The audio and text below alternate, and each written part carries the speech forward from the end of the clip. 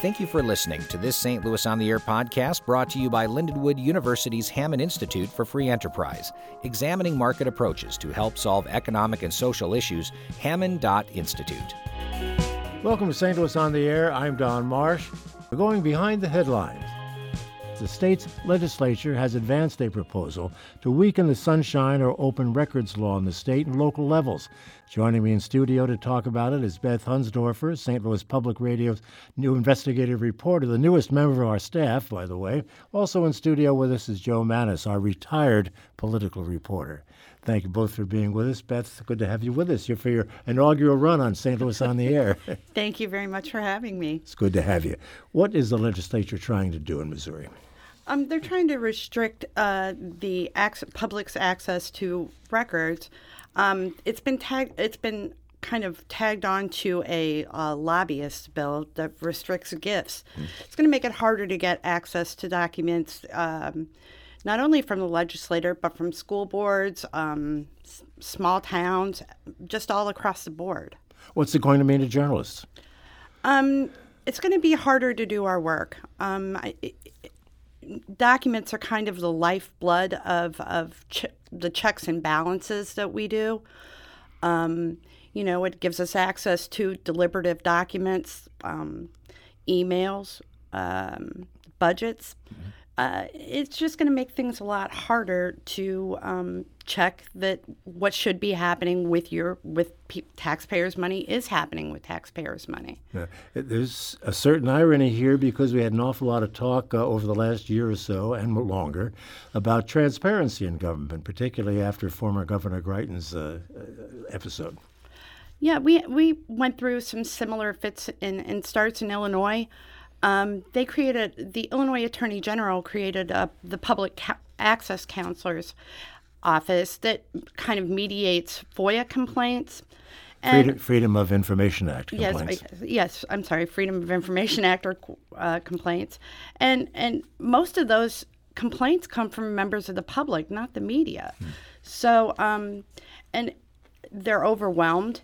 It takes a long time to get information out of there. Last year, there were only 15 binding opinions. And just because you get a binding opinion, it doesn't mean you're going to get the information. But what is a binding opinion exactly? It is basically the Attorney General makes a determination that you're entitled to certain documents from a public entity, and they order the entity to produce it. But we waited over a year for documents from Central Management Services after the binding opinion was delivered. How exactly does the process work? I know you've run across this and been stymied by it in the past. Yeah. In Illinois. You make a request to a public entity in writing asking for certain documents. And in Missouri, they have 3 days. In Illinois, they have 5. To make a response. They can produce the documents. Most often, they'll ask for more time. But then they can produce the documents. They can deny your request, or they can release some of the documents. If it's denied, you can go through you have 2 channels. You can go to the Attorney General or the Public Access Counselor. Those are free. Or you can file a lawsuit, which are expensive. Yeah. So a lot of public people or a lot of members of the public will go forward to the free route. Takes a long time. I think I've had one in Illinois that's been pending for 8 years. For how long? 8 years. 8 years. Yeah. Yeah, it was to a community college, and I didn't get an out-and-out denial. It's just been sitting there.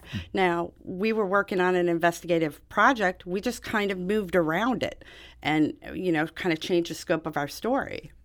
Just coming back to Missouri for a second, the sponsors of the bill are basically saying that what they're doing this because they want to preserve the privacy of the public. What is that all about?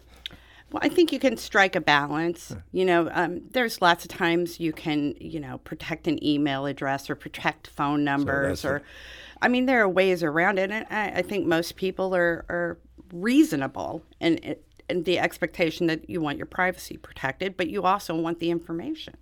And just in the basic system, if you go to an agency, a public agency, and want records, do they charge for that, or is it only charged through the Freedom of Information Act, or not? Well, I mean, you can make a request. You can ask for the fee to be waived. I mean, most of the time, if it's a budget or something that's readily available, most of the time, I mean, it's been my experience that they don't charge. Yeah. How much could you be charged for this information? It varies. It varies. There are limits in the statutes most of the time. Missouri charges research fees, which is kind of a new thing. So, and that varies wildly. Not new for Missouri. Yeah, it's new to me, and I'm surprised. It can get quite expensive. Yeah, I mean, in Missouri, the General Assembly in particular, the faces change, I mean, because of term limits, but the argument does not. Mm-hmm. I mean, they've been battling over trying to block any sort of disclosure of their records. This is particularly true of the state legislature forever. About 10 years ago, I was involved in an investigation. I was at the Post-Dispatch then, and we were looking into the destruction of government emails, which are considered public records. And we were particularly going after then Governor Matt Blunt, but it was the General Assembly that was particularly resistant to any sort of change, anything that would require them to release any sort of records. They've often have proposed changes in the state sunshine law to make it more difficult. So some of this is not new.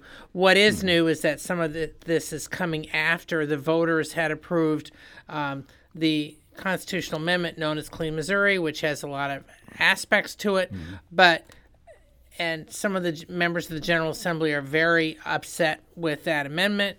So they're trying to do whatever they can to, in some ways, they do have a legitimate argument as far as some constituent information, but it's also, they want to block the public or the press from knowing about the communications between legislators and donors, legislators and special interest groups. They've often have blocked this, or they charge very large fees. I'm going to sound really old, but before email, where you can make copies, if you wanted to go to the Missouri Ethics Commission and get copies of campaign finance reports, now this is almost 30 years ago. Mm-hmm. $1 a page. I remember there were some years that I wrote a check and the Post-Dispatch was willing to pay it. I don't know if they do it now, but $1,000. And this was the 92 governor's race, because they did not have, just to copy them, they were charging you $1 a page for what normally, was maybe a few cents. Mm-hmm. And that was 30 years ago. So this is not new. It's basically the same arguments repackaged for the new age. They obviously want to make it more difficult for reporters or whomever to access this stuff. And with the downturn with newspapers, it's going to be more difficult for them to afford legal fights to be able to get access to this information. What exactly, Beth, what exactly is the difference between the Sunshine Law and the Freedom of Information Act?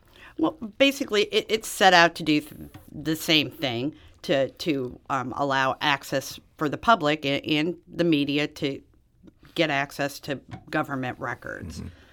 Mm-hmm. In Missouri, they call it the Sunshine Law. In Illinois, they call it the Illinois Freedom of Information Act. The federal government, I believe, calls it the Freedom of Information Act. Mm-hmm. Yeah, you've had, we indicated earlier, that you've had some experience along these lines. What was the issue that that has been in limbo for 8 years? It was related to a sexual assault that occurred at a community college in central Illinois. And we wanted the letter that the college themselves, the perpetrators of the assault were charged in criminal court. The college themselves had identified the perpetrators, and we were asking for copies of the determinative reports and the things the college were going to do because the victim and the perpetrator were still enrolled at the same school. So we were just asking for the letter, like, redact his name if you want to, even though you've already identified him. And why would they have resisted that? They just, I really can't say. I don't know. They call personal privacy is kind of the umbrella that if you don't want documents that they throw up, we're protecting privacy. But I'm not sure that that's really. I mean, you could have redacted the guy's name, and the name of the suspect was already out there. Yeah. I'm not clear on what recourse you have. I mean, once it's been 8 years in this particular case, where do you take it from here, or do you just have to continue to wait? I mean, you can always go ahead and litigate it. You can hire a lawyer, which is expensive, and we're back to that takes again. Takes a long time. Yeah.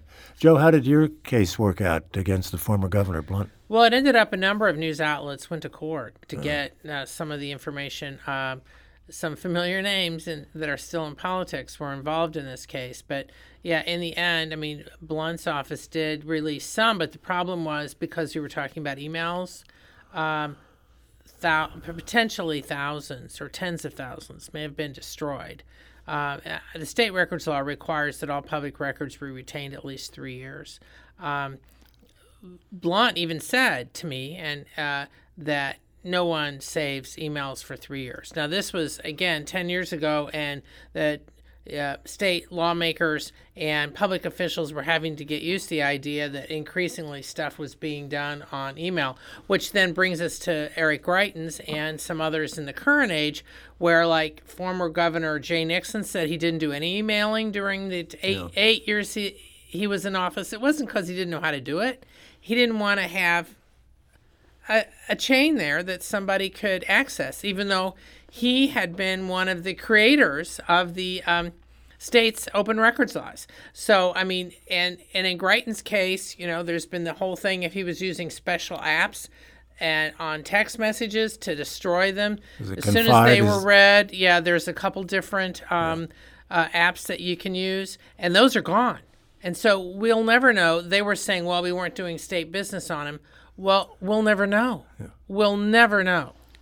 Email has really changed the game, hasn't it? Because it's so much in use. And text messages, of course. Yes, big thing. It does trick your head when you're a journalist when somebody's like resistant to giving you documents. It's because you ask yourself, what are you trying to hide? It's the public's business that you're doing here.